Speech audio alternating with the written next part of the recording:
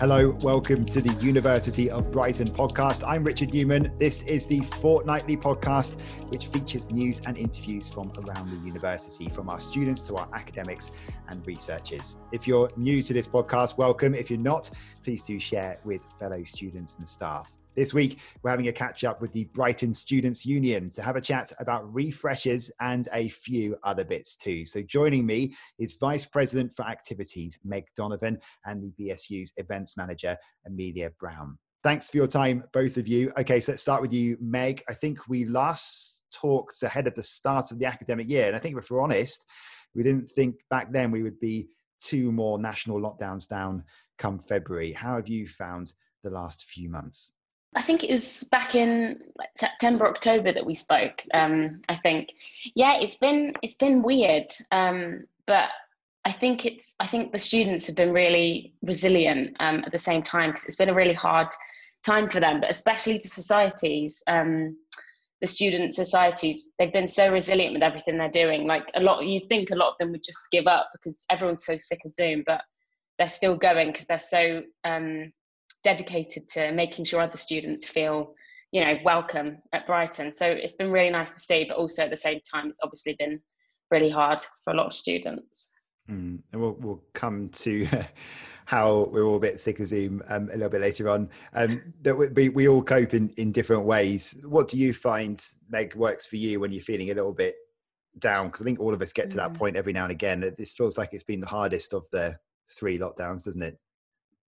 Yeah, this is definitely the hardest. I saw a thing on Twitter the other day, and it was like lockdown 1 was about exercising and baking bread. The second one was watching Netflix, and the third one is surviving, which is so true.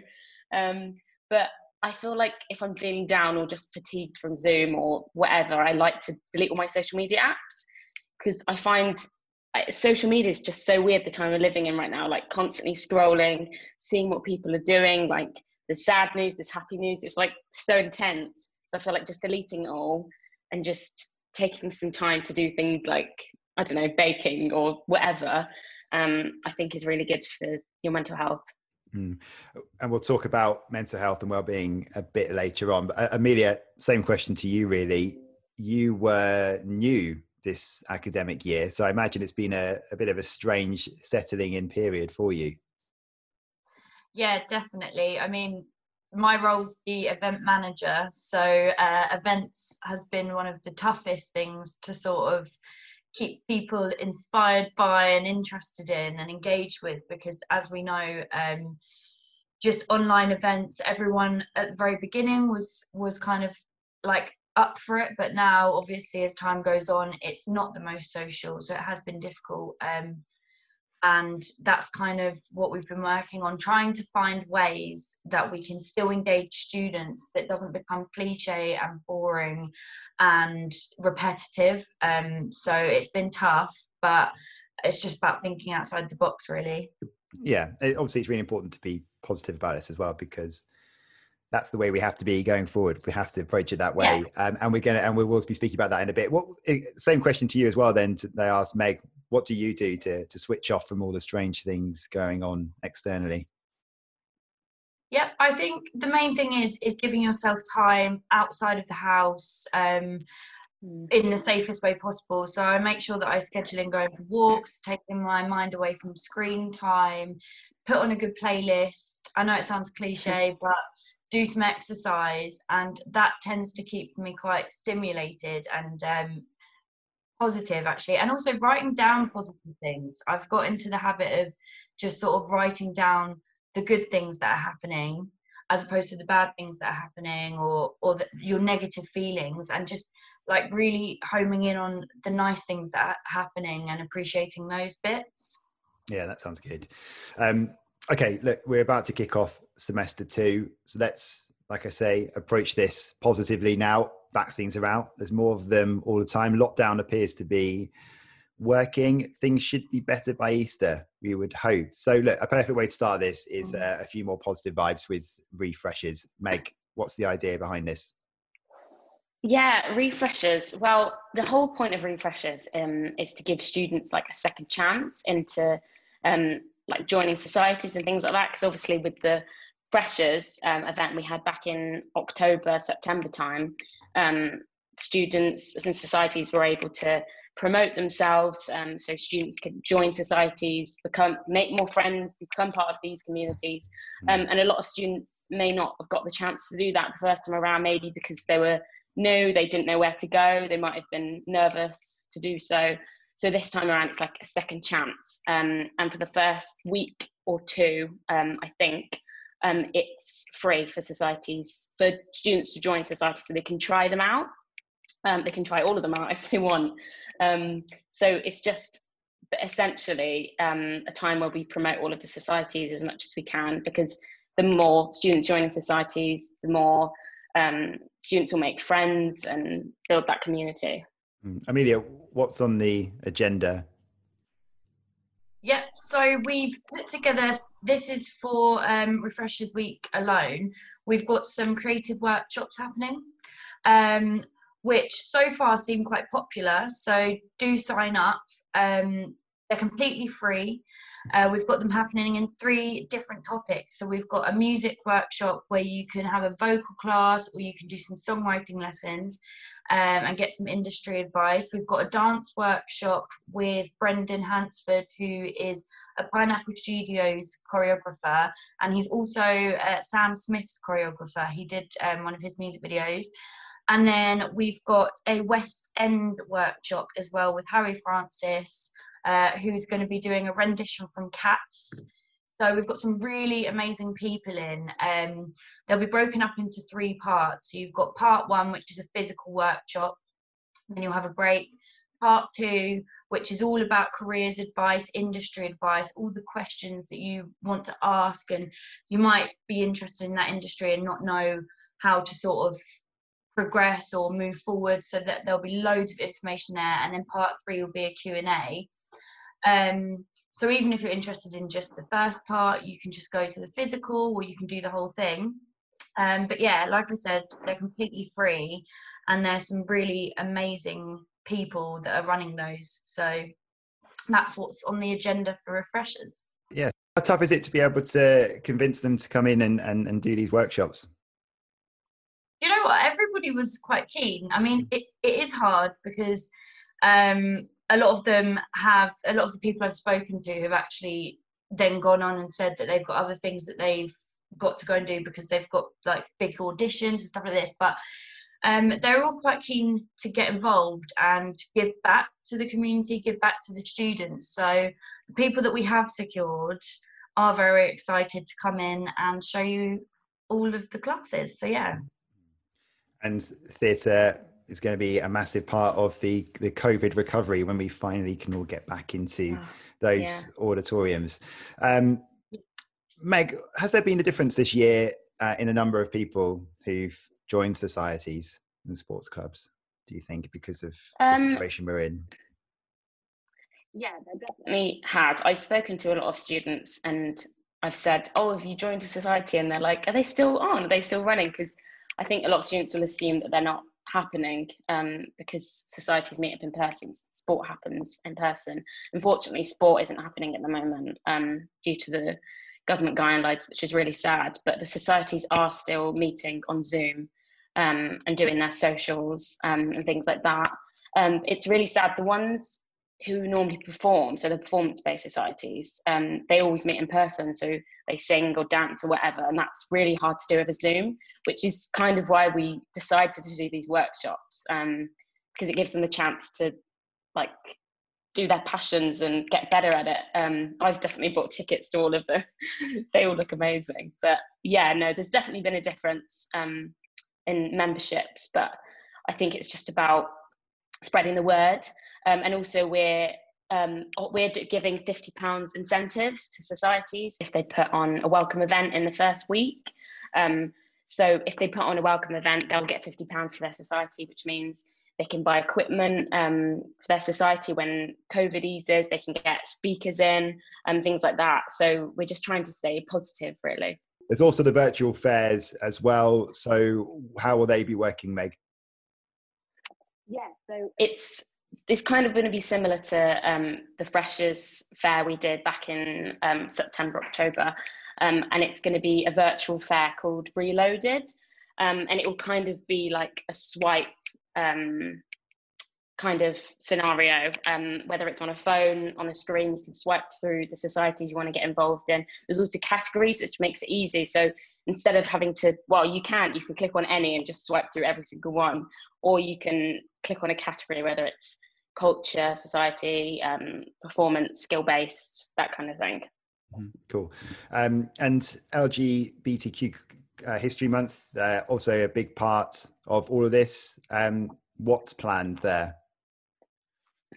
Yeah, so we're heavily involved with the LGBTQ society because they're doing their own events, which is amazing. And we're also working with them on some stuff. We're doing a podcast with them, all about like positive and negative representation of the LGBT community in the media, which is going to be really interesting.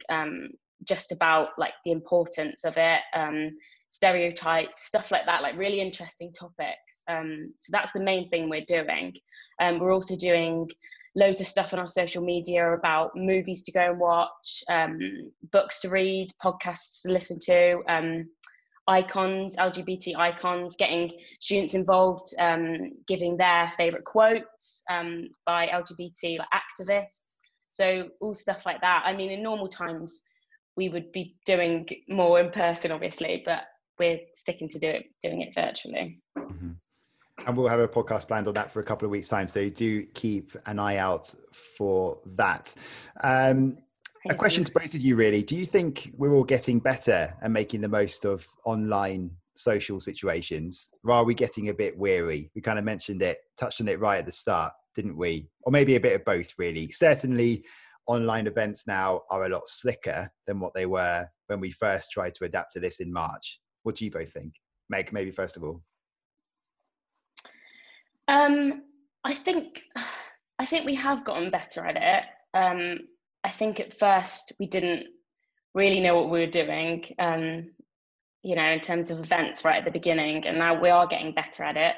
But in terms of Zoom fatigue, I think, as you were saying, Amelia, I think you just have to take screen breaks. Like, I'm the worst for that. Like, I can spend all just day on a screen and just eat my lunch at the computer, but it's not wise to do that. And I'm now doing the same thing, taking an hour in the day to, go on a walk and just take some time away.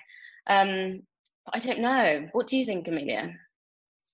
I think we are. I think as long as you, kind of what I meant at the beginning was like, as long as you're creating events that are outside of the box and not just going for the sort of generic, quiz, and because I think that's what most people are. I think people are quizzed out. But when you put something that's engaging in front of them, maybe a class or a workshop, that's where people seem to be more engaged. I mean, even personally, I've been doing a lot of online fitness classes, which I've loved. I think they're really, really good. And it's something that I thought about the other day that I'll probably do after lockdown because they're so good. So I do think people are getting more engaged with online activity, depending on what it is, essentially. So yeah, definitely. Yeah, I mean, that's it. When you went into events, Amelia, do you think clearly the focus is always on physical events. I don't know how much experience you would have had of online events in the past. So you had to learn as well to change things. So you are trying to reinvent the wheel here because we need something, like you say, which is a little bit different to everything else which is going on, because otherwise you end up just having students as well they have their lectures, seminars online, tutorials online, and then they end up having someone else just talking at them in a social setting, and maybe that's not quite what they need when you're having downtime. So how difficult has it been actually to think about new ways of doing things? And the second part of that question would be, if you have touched upon something that's actually been pretty successful, even when we do go back to, when we do go back to some sort of resemblance of normal, might you be looking at maybe doing these online in the future? Because of course, a lot of our students also commute, don't they? Yeah, I mean, there are some really incredible things you can do with online events, and there's ways you can make them physical. Just take our Halloween event. We actually had a really good turnout for that. Um, and they got a physical box filled with goodies. They got to, obviously, this is different because we were not so in lockdown, which it's harder when we're completely locked down. But when they're allowed to engage with their housemates, they had a box of goodies to share, loads of food vouchers. And so it's about taking the small physical elements and using that to your advantage. That's kind of what I've been trying to do. And for virtual events, it has been really hard. I haven't got any experience in virtual events before, but I really don't think that virtual events will ever stop, and I can see some real positives in running virtual events in the future, especially for those students that might have children or might not actually like going out, or might not like the drinking culture, because there's all different types of events. So I think it's a positive.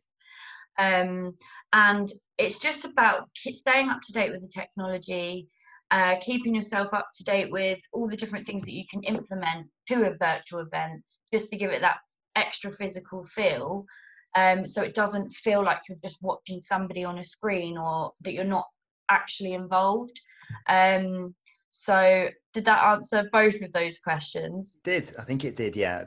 Yeah. Thank you, well answered. The benefits of joining a society, Meg, really important, right? I mean, it's been a strange year for first years, especially, to get to know their peers. And this is a great way, because students, will want to hit the ground running again when restrictions do lift in a safe way. And we know that the likelihood is that things may not feel normal again, probably until, if we're realistic, somewhere near the next academic year. Yeah, I mean, societies are so beneficial. I mean, when I was a student, I was in the musical theatre society, and it was like the best thing about my uni experience. Like, just a group of people you see every week, and they're like your community that you get to see every week. I mean, it's as simple as that. But I think when it opens up again, I think it will be so exciting for them, because they've been stuck on Zoom this whole time and they're kind of used to it. But when they say, right, you can go back in person now, you can do this, you can do that. Like, I think the ideas they come up with are going to be so exciting and brilliant and refreshing. Yeah, and I mean, they have, we all have our different support networks, but expanding that is also really important, just so you get a few different views as well, and you can maybe sort of thinking a little bit differently about things.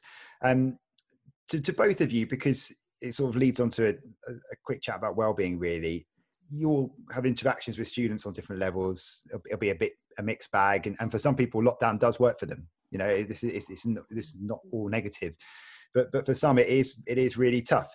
So anecdotally, what sort of things are you hearing from students about how they're coping with their well-being, how they're managing their well-being?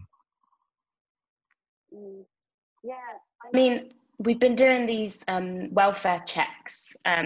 So all of the SU, all the staff at the SU, our goal is to reach out to every single student via Teams, and we're basically just sending them a message to say, how are you?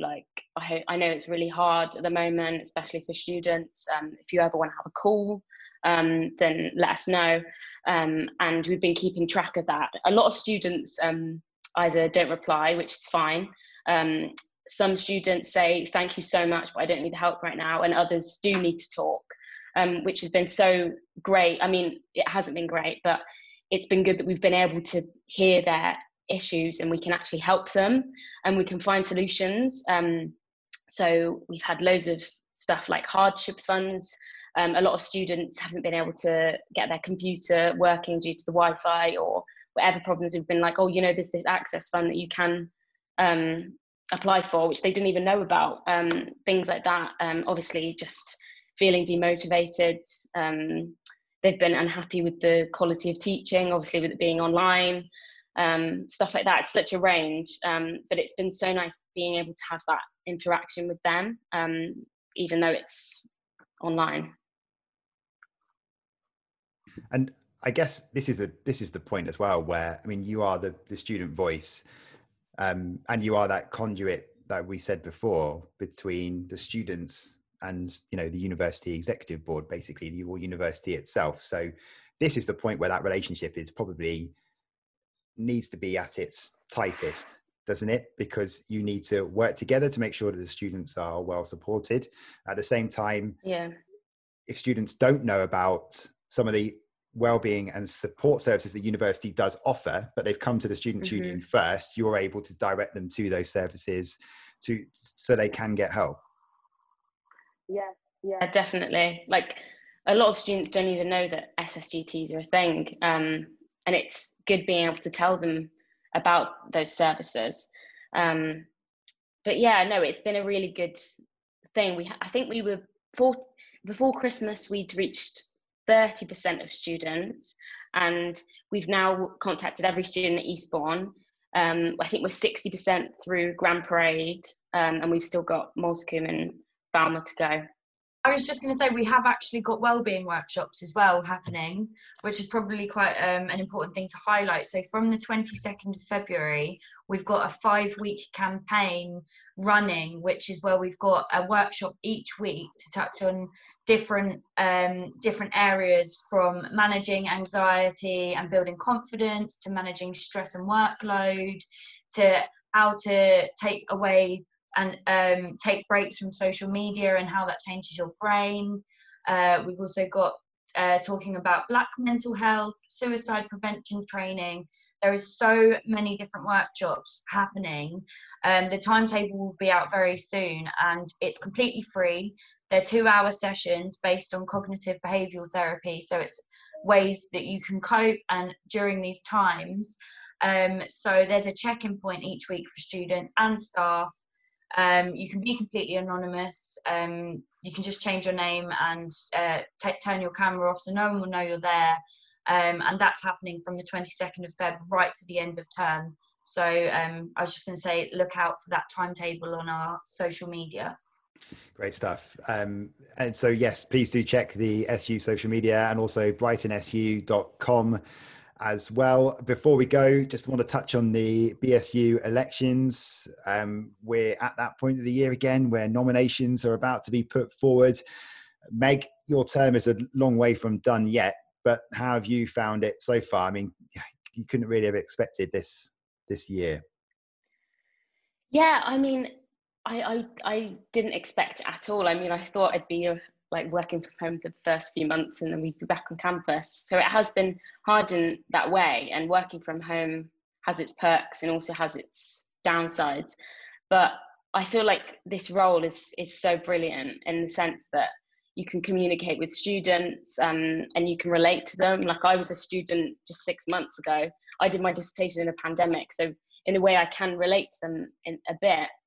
And you also build so many skills in this role that you never think you would. And you can, it's kind of weird because you can kind of have control of what you do. So if you're passionate about one thing, you can go and do that. If you're passionate about another thing, you can work with that person. I mean, the role of activities has been brilliant.